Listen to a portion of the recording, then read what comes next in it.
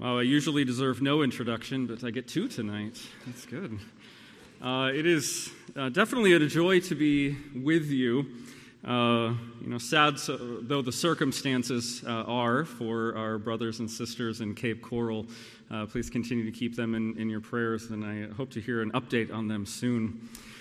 I realize this is a little bit late, and my people at my church at home know that I am not a night owl, and so I will kind of forego some of the extra things here at the beginning. My excuse is that I'm still on California time, and it's almost 7 o'clock there, so it's like an hour away from my bedtime. So those of you who have young children with you, I commend you. I'll try to keep the energy up. Although I'm not used to soliciting as many amens as were solicited last time. So every once in a while, if you could just throw me one out of pity, I would appreciate that. We've got a couple brothers at home that they're always good with the amens, but I'm just not used to drawing them out as we just saw. Well, after Dr. Baucham's excellent introduction to the 6th chapter of the Confession, it's my turn to address the 2nd paragraph, and particularly the subject of man's fall from original righteousness. And before we do that, let's just read a few verses of Scripture. I was going to read Genesis 3, 1 through 8, the account of the fall. But really, let's just focus on verse 8 once again, and then we'll skip down to verses 22 to 24. In Genesis 3:8, we read, "And they, Adam and Eve, heard the sound of the Lord God walking in the garden in the cool of the day.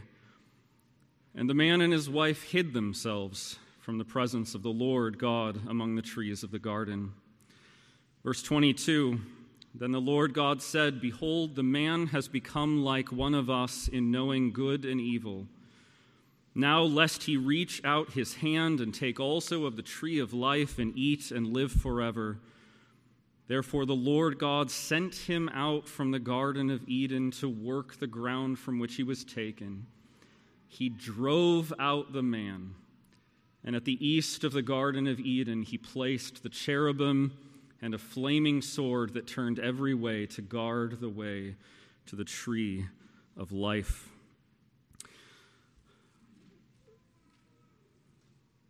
This 2nd paragraph of chapter 6 of our confession really seems to me to be largely transitional. It includes some information that we've already seen in paragraph 1, such as the truth that man was created upright in original righteousness, but that tragically he did not remain in that blessed state.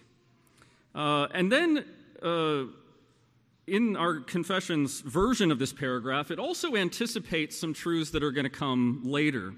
It anticipates the notion of the federal headship of Adam, which, again, Dr. Bauckham has promised he's going to flesh out more for us tomorrow. But the idea of the federal headship of Adam over his posterity, the implications of his fall that is kind of just stated for us here, the implications of his fall for all of us. So I've decided, since this paragraph is largely transitional, just to focus in a bit more closely on Adam's actual fall itself, especially on the nature of that fall and really the tragedy of it. As we just heard, this is the bad news chapter. And I guess what I'd like to do is just make that bad news worse, for us to dwell on it. Right? We call this the fall of Adam. And we'll see here the height that he fell from, and we'll see the depths that he fell to. But again, all to make the good news even gooder when we get to it. And don't worry, we won't end on this note. We will end with some good news. But when you really think about the fall of Adam, when you pause to reflect on what it truly meant, what it still means, Words largely fail, though we'll still have to try. There are a number of passages of Scripture that I can never read without becoming emotional. One of those is the death of Moses at the end of Deuteronomy, outside the Promised Land. Of course, there are many others, but one of those is this in Genesis 3. The account of man first hiding from the presence of his God and then being driven out from the presence of God. Again, words really fail.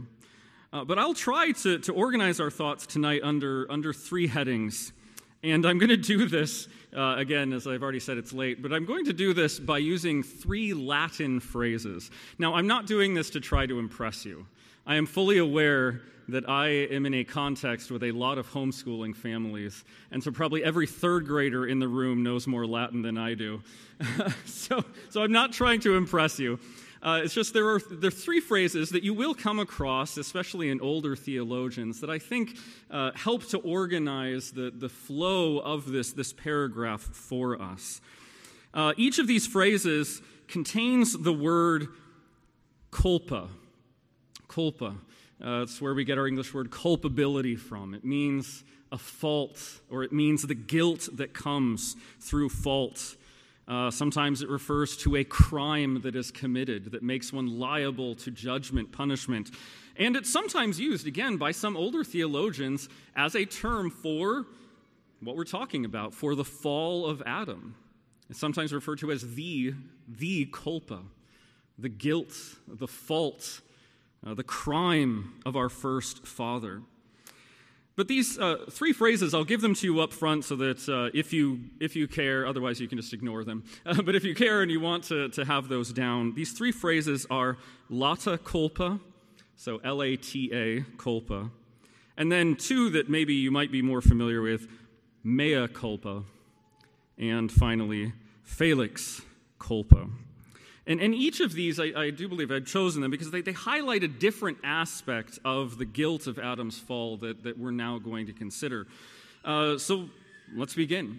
The first of these, probably the least familiar of those phrases that I just mentioned, is the phrase lata culpa. Lata culpa. And here the idea is the gravity of Adam's guilt.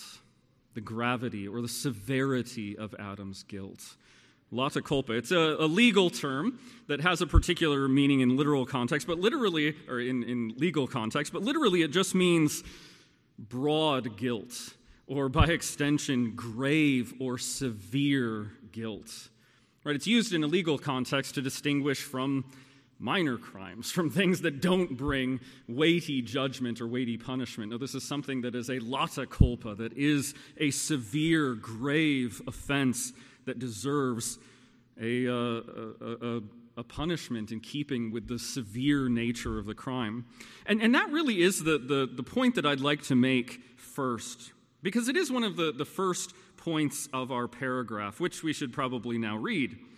The second paragraph of chapter 6 of the Confession, our first parents, by this sin, which was described in paragraph 1, fell from their original righteousness and communion with God, and we in them, whereby death came upon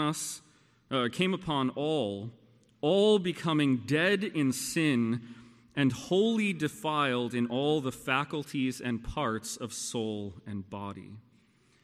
And again, this is stated fairly simply and straightforwardly, such that unless we slow down and actually think more about it, the real gravity and severity, really the real tragedy of what is conveyed here could be lost on us. Our first parents, Adam and Eve, by this sin, the eating of the forbidden fruit, fell. What a tragic word. Fell. It's a simple word, but it's a good word. It's a descriptive word for what happened here. Again, what does it imply? It implies that Adam was in a high and exalted position, which he was indeed in such a high and exalted position. But it also implies that he suddenly lost that position and is now fallen. He is in a much lower state, right? We use such language to describe the downfall of great kings and empires, don't we? I'm preaching through in our church right now the book of Revelation. And in Revelation 19, is that phrase, fallen, fallen is Babylon the Great. Well, there, I would submit to you, was no greater fall in the history of humanity than this fall. And for many reasons. But though more implicit in this chapter in our confession, there are several different aspects of Adam's fall, of Adam's sin, that greatly exacerbate his guilt in it, right? That make this not just a culpa, but a lotta culpa, right? A grave, severe guilt and crime. Now again, we read, and Vodi read earlier, the account of man's sin in Genesis 3.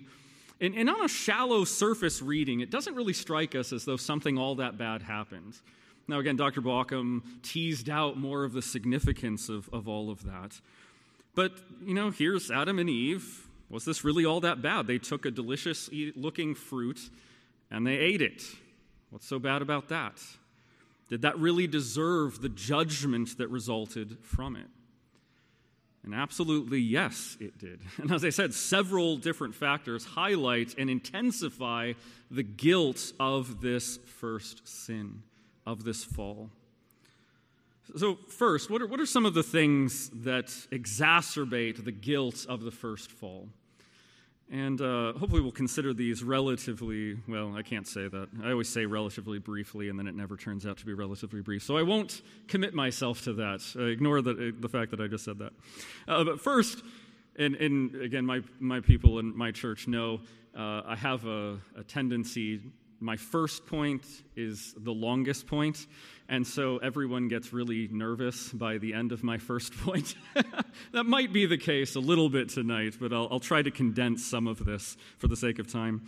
But this sin was so grave, first, I would say because of its context. It was so grave because of its context. What was the context of Adam's fall?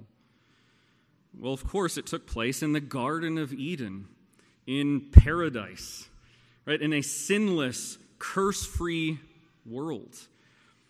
Adam's sin took place in a context of the recent omnipotent creation of all things by the Word of God, in the context of God's rich goodness in creating such a world for man and in giving him dominion over all of creation. It took place in the context of God giving man a helper suitable to him in every way. Right? He even had help in that. It took place in a context of God giving man free and open access to every tree of the garden for his food, save only one. Right? It's a context of rich goodness and generosity of the Creator to his creature. And what was so special about the Garden of Eden? Right? I think some people wonder this. Like, wasn't the whole world just one big paradise at this point? What was so special about the Garden of Eden? Well, it was planted by God, especially for man, right, in a particular location. But the most distinctive and blessed thing about the Garden of Eden was that it was a temple. It was a temple. And this is how the book of Genesis, and if you compare it with other scriptures throughout the Old Testament and on into the book of Revelation, this is how the Garden of Eden is described to us, as a temple. And what is a temple?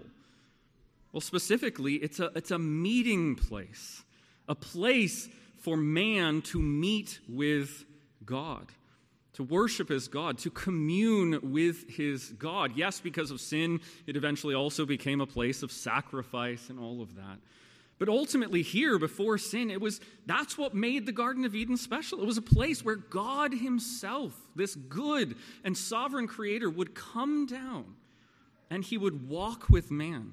And he would speak with man. He would commune with man. A privilege that none of the other creatures had. Mankind made in the image of God, so that there was something that corresponded in his being with God, so that he could communicate with him, commune with him uniquely. That really was the greatest privilege of man. Not dominion over creation, not any of the other blessings that he enjoyed. It was the ability to commune with his Maker.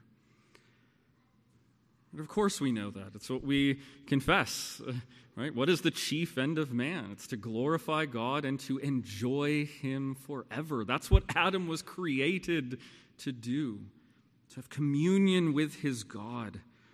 In such a context, how then could this man disobey this God?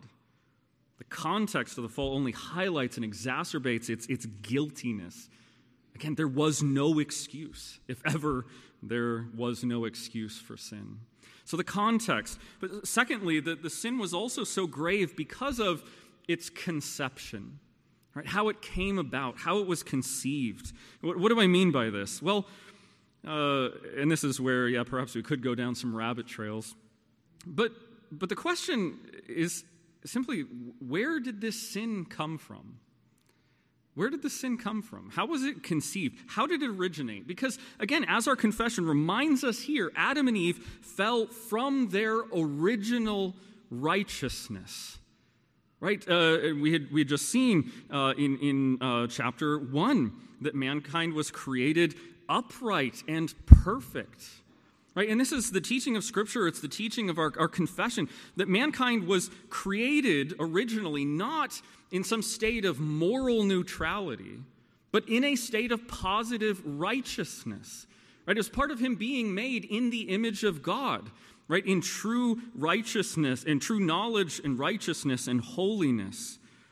Now, of course, man was capable of sin, as we've already seen tonight. He did have the ability to choose sin. He had a free will.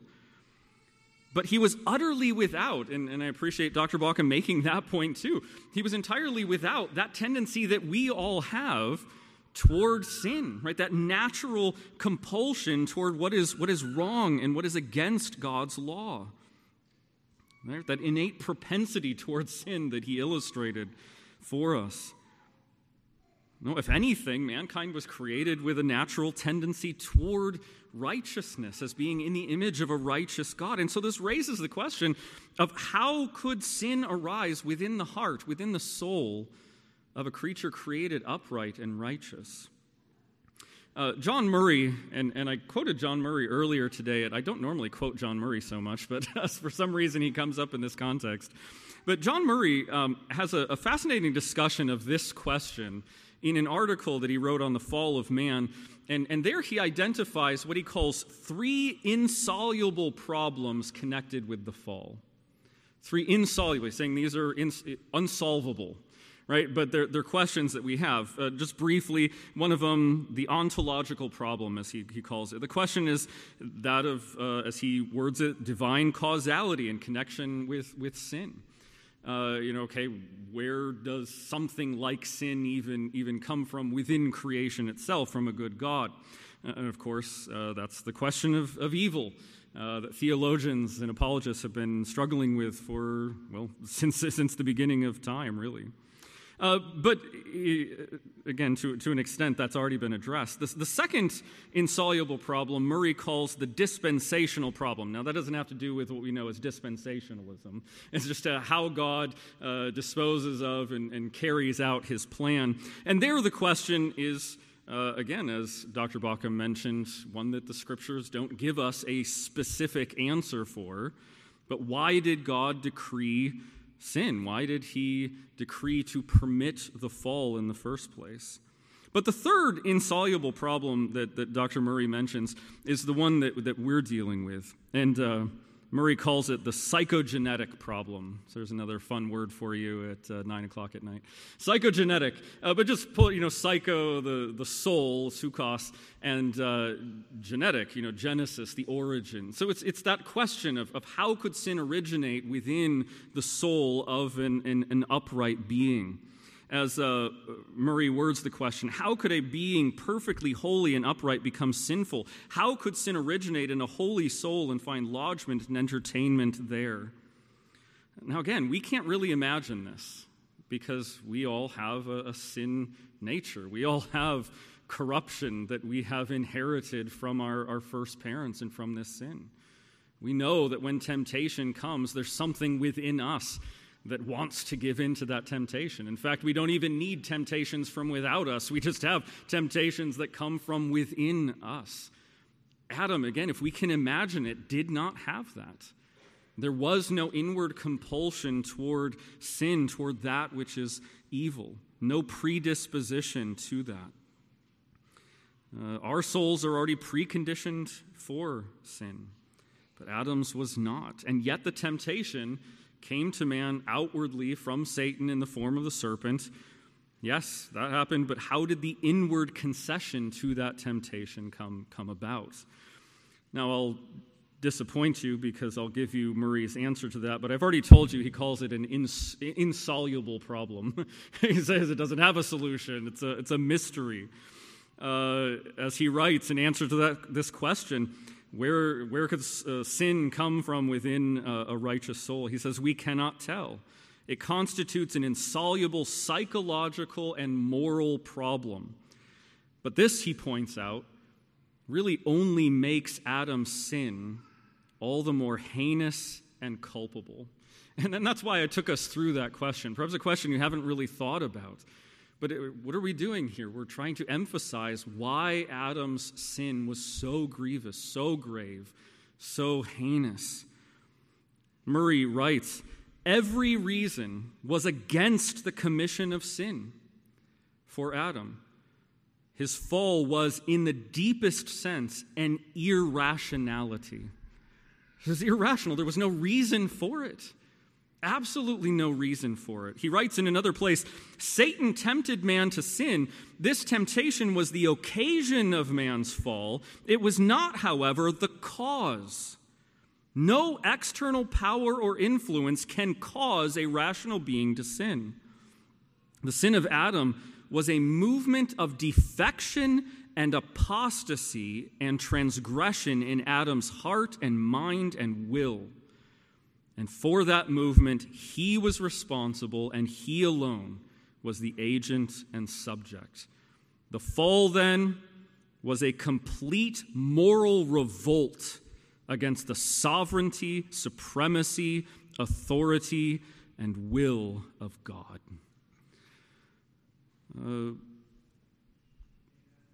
Bavinck agrees. Murray has a quotation from the Catechism by James Fisher.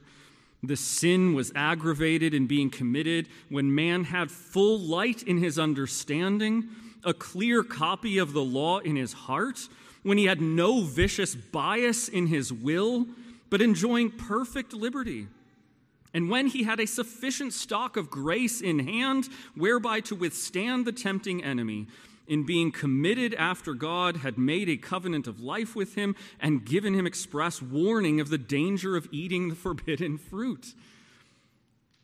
But again, this just exacts. That's what Fisher says. This sin is aggravated by all of these things.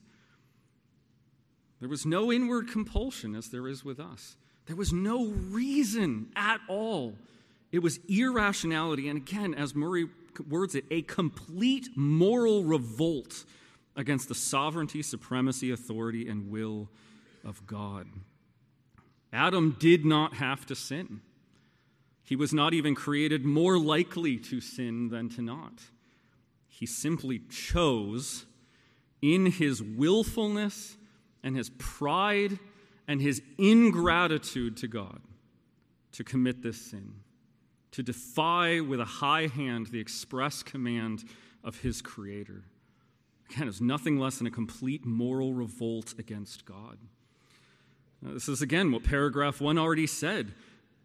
Adam and Eve, who without any compulsion did willfully transgress the law. So the context of the sin only aggravates its guilt. The conception of the sin, because there was nothing within man that compelled him to sin, and simply out of his own will chose that. However we understand that. That aggravates the guilt of this sin. Thirdly, more briefly, its comprehensiveness. It's comprehensiveness. The bare outward act of eating the fruit wasn't the only sin. As we've just seen, there was something that happened first within the soul of Adam and Eve that moved them to that act of disobedience. Here, let me just quote from William Ames' Marrow of Theology, because I think he makes this point well. He writes, and this was a document that was very important behind the First London Confession and then parts of the Second as well. He writes, committing the transgression was accomplished in eating the forbidden fruit, which was called the tree of the knowledge of good and evil. But the first motion, and actually take note of that language. We're going to come back to that language tomorrow in paragraph 5. But he says the first motion or degree of this disobedience necessarily went before the outward act of eating, so that it may be truly said that man was a sinner before he had finished the outward act of eating. This is why the very desire which carried Eve toward the forbidden fruit seemed to be noted as some degree of her sin. Genesis 3:6, when the woman saw the fruit of the tree was good for food and most delightful to the eyes, and the fruit of the tree was to be desired to get knowledge, she took and ate.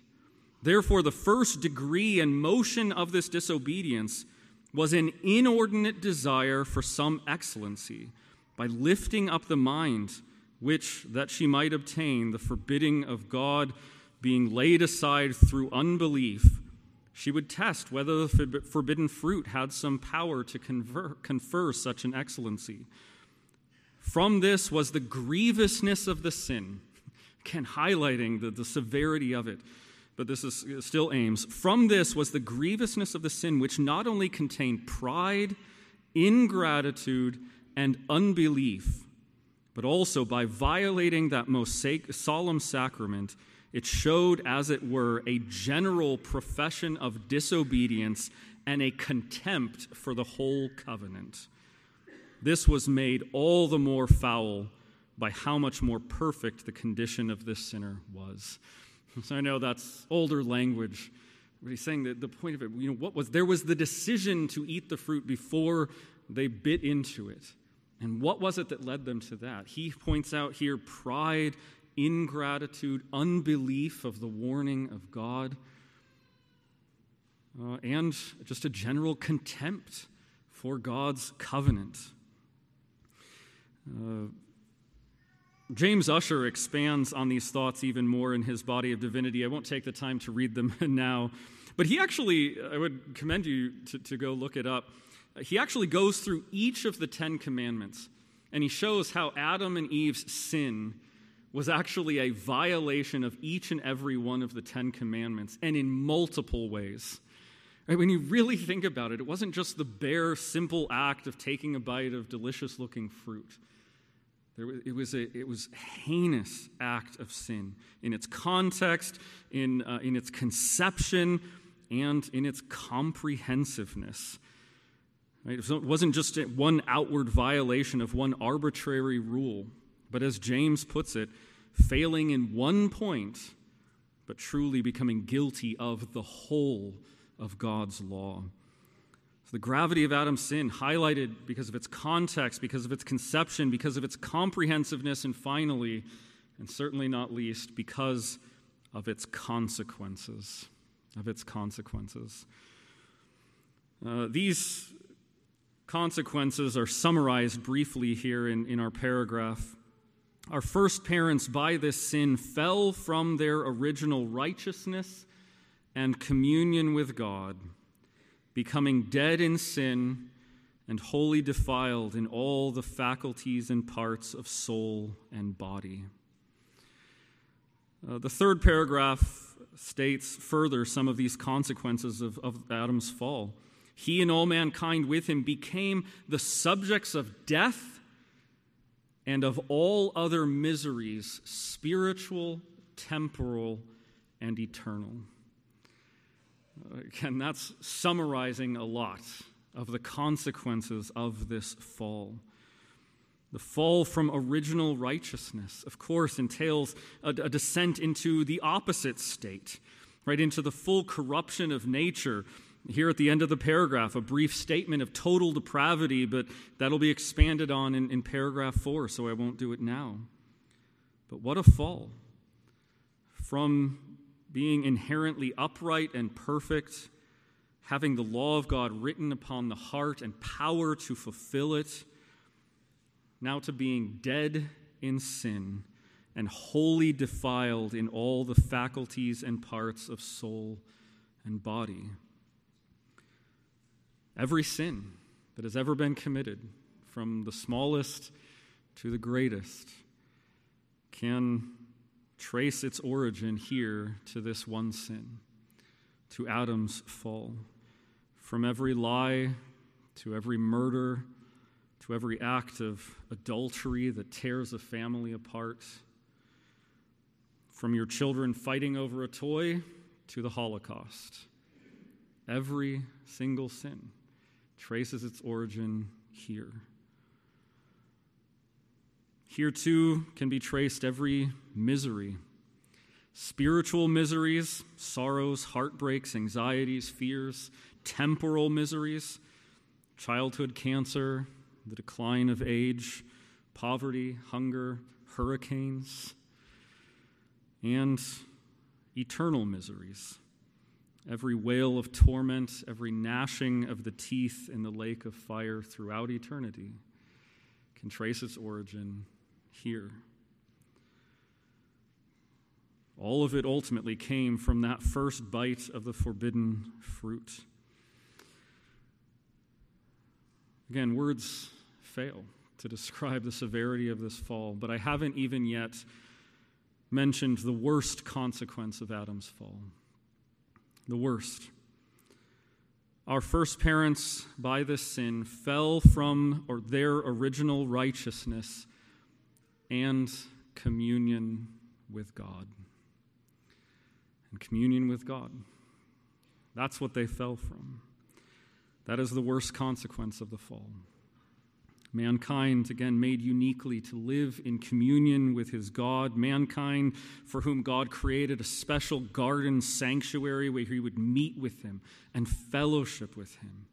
Mankind, again, whose chief end, whose ultimate purpose for very existence is to glorify God and enjoy him forever. What do we now read of him? Arguably the most tragic words in all of Scripture. And the Lord God sent him out from the Garden of Eden. And then, even more strongly, he drove out the man.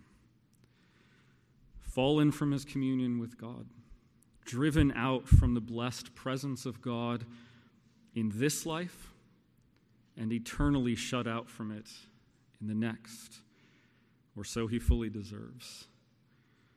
This is the lotta culpa of Adam's fall, the grave guilt, because of its context, because of its conception, because of its comprehensiveness, because of its consequences. But as already hinted at, and this is where the bad news gets even worse, as already hinted at, this guilt is not just his alone.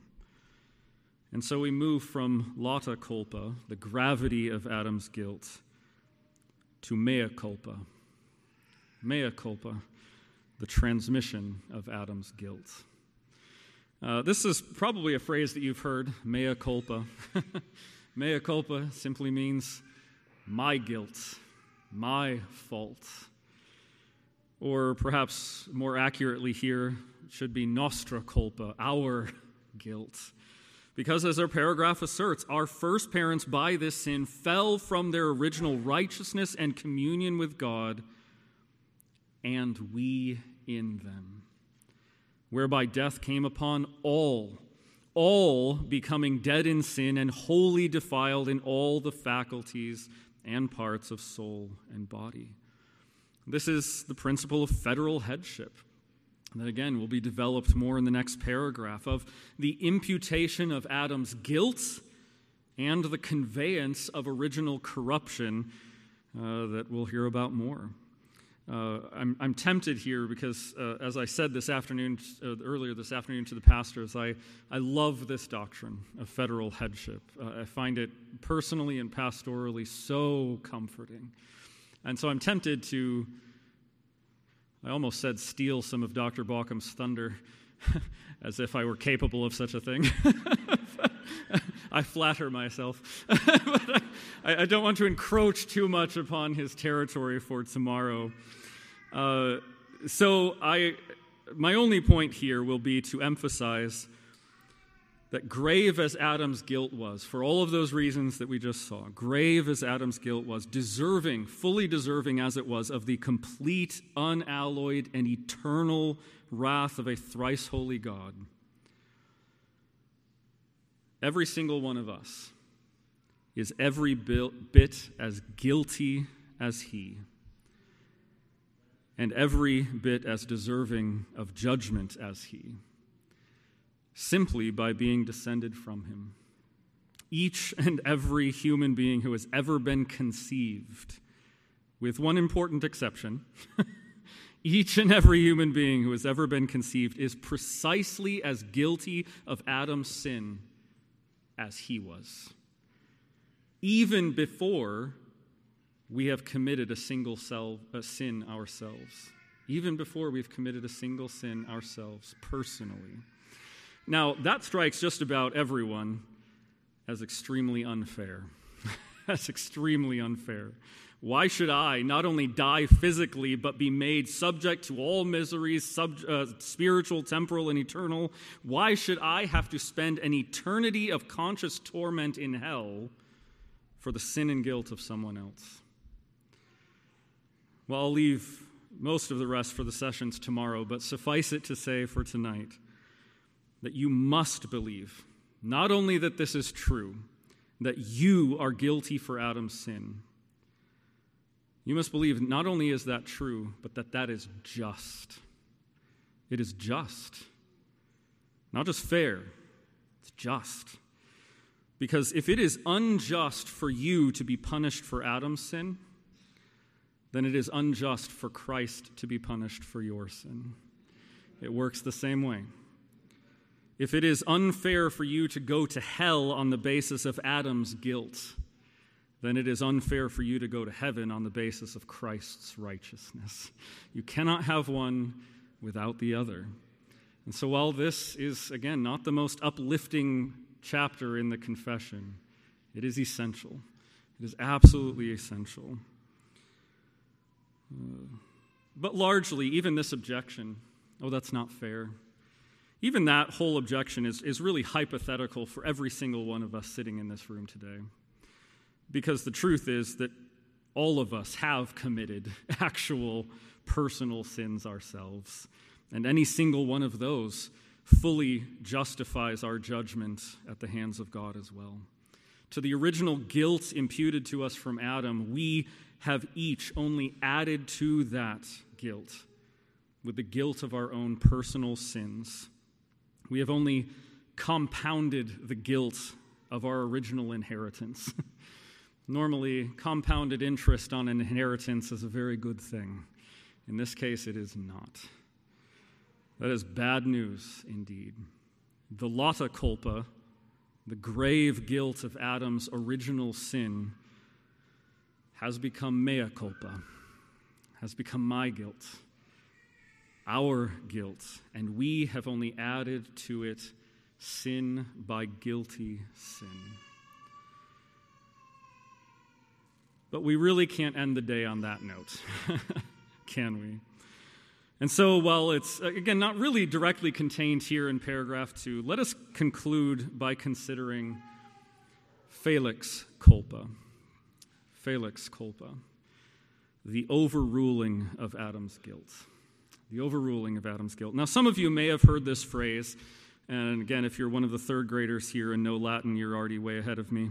But this phrase, felix culpa, or felix culpa, it's spelled F-E-L-I-X, that phrase is something of an oxymoron, of a contradiction in terms. Felix means happy. By extension, it often has the connotation of lucky, fortunate, beneficial. But how could this fall of Adam, how could his guilt, how could his culpa be described as happy, fortunate, beneficial? Happy fault is how felix culpa is often translated, or even fortunate fall. If everything that we've already said about Adam's fall is true, that it is infinitely culpable, that it is the source of all other sin, that is the cause of human death and all miseries, spiritual, temporal, and eternal, if it was such an affront to the authority and will of God, how could it be described with any sort of positive adjective? Well, this phrase does have a long history in Christian theology, and the basic idea of it goes back at least as far as Augustine, but the basic idea is simply that tragic and heinous as Adam's fall was, right, taking nothing apart from that, away from that, not excusing it in the least, not mitigating the heinousness and the tragedy of it in the least. But nonetheless, there are ultimate goods that come about as a result that would not have come about had the fall not taken place. And so, in a sense, it is a felix culpa. It is a happy fault. It is a fortunate fall. Now, I think with at least that much we can all agree, because we've already read that at the end of paragraph 1, haven't we? Right? After all, the confession has just said, which fall God was pleased according to his wise and holy counsel to permit, having purpose to order it to his own glory. And Dr. Bauckham was completely right. Yes, we can know this. Ultimately, this is what happened. Because of the fall, God's glory, and I love the way he put that, is maximized. It's maximized. Now, again, there's a whole lot of other questions that could be asked, things that, again, I completely agree with him, are legitimate questions, can be valuable questions, but not things that should distract us from bigger questions or divide us. There is in this, if you look it up later, in the Felix Culpa tradition, it's connected a lot with the lapsarian controversies and all of that. But at the very least, yes, even through the words of our confession and the whole tenor of Scriptures, we can say that this fall was, in a very true sense, happy. Not in and of itself, but in the end, it was a means of achieving the greatest of all goods, the glory of God. The glory of God. Theologians have speculated for centuries about what would have happened had there been no fall. If there were in any specific ways in which God would not have received glory had the fall not occurred. This, again, is part of Anselm's great work on the Incarnation, Cur Deus Homo, why the God-man. He asks questions like this. If Adam had never sinned, would the Son, the second person of the Trinity, never have been incarnated? Would he never have lived, never have died, never have risen again? Would we lack some understanding of or appreciation of God's attributes then as a result? Would we never truly know his holy wrath or justice in the judgment of the ungodly? Would we never truly know his mercy and grace to sinners whom he has chosen by his own free and sovereign grace to save? What would we lack if we had never seen the fullest display of God's justice and mercy and wisdom in the cross of Christ? Having never experienced the depths to which Adam's fall had plunged us, could we ever have fully appreciated the heights to which Christ's life and death and resurrection restore us? Because that is what Christ's work did. As that second Adam, he did restore us from the fall. He restores all who trust in him from the fall of Adam and all of its effects. He restores for us all that Adam lost for us in his fall. He gives us eternal life instead of eternal death, eternal joy and blessing instead of eternal misery. He brings us eternal confirmation in righteousness, which again is a higher state even than that in which Adam was created. Yes, created in original righteousness, but able still to fall. How blessed will it be because of the work of Christ when we are confirmed in righteousness, and there will never again be the possibility of fall from that righteousness. Till all the ransomed church of God be saved to sin no more. And best of all, the highest privilege of all, Christ restoring for us eternal and perfect communion with our God.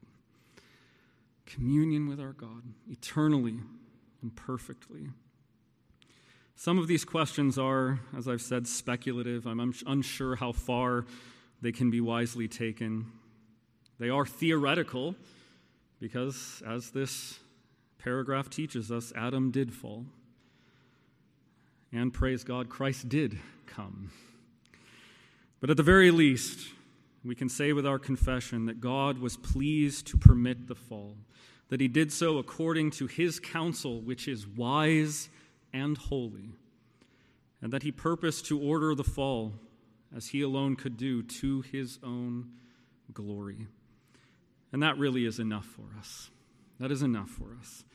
Adam's fall was a grave fault that brought about our own fault, and yet in the end can perhaps even be considered a happy fault, because God overruled Adam's fall in history for his people in the work of the second Adam.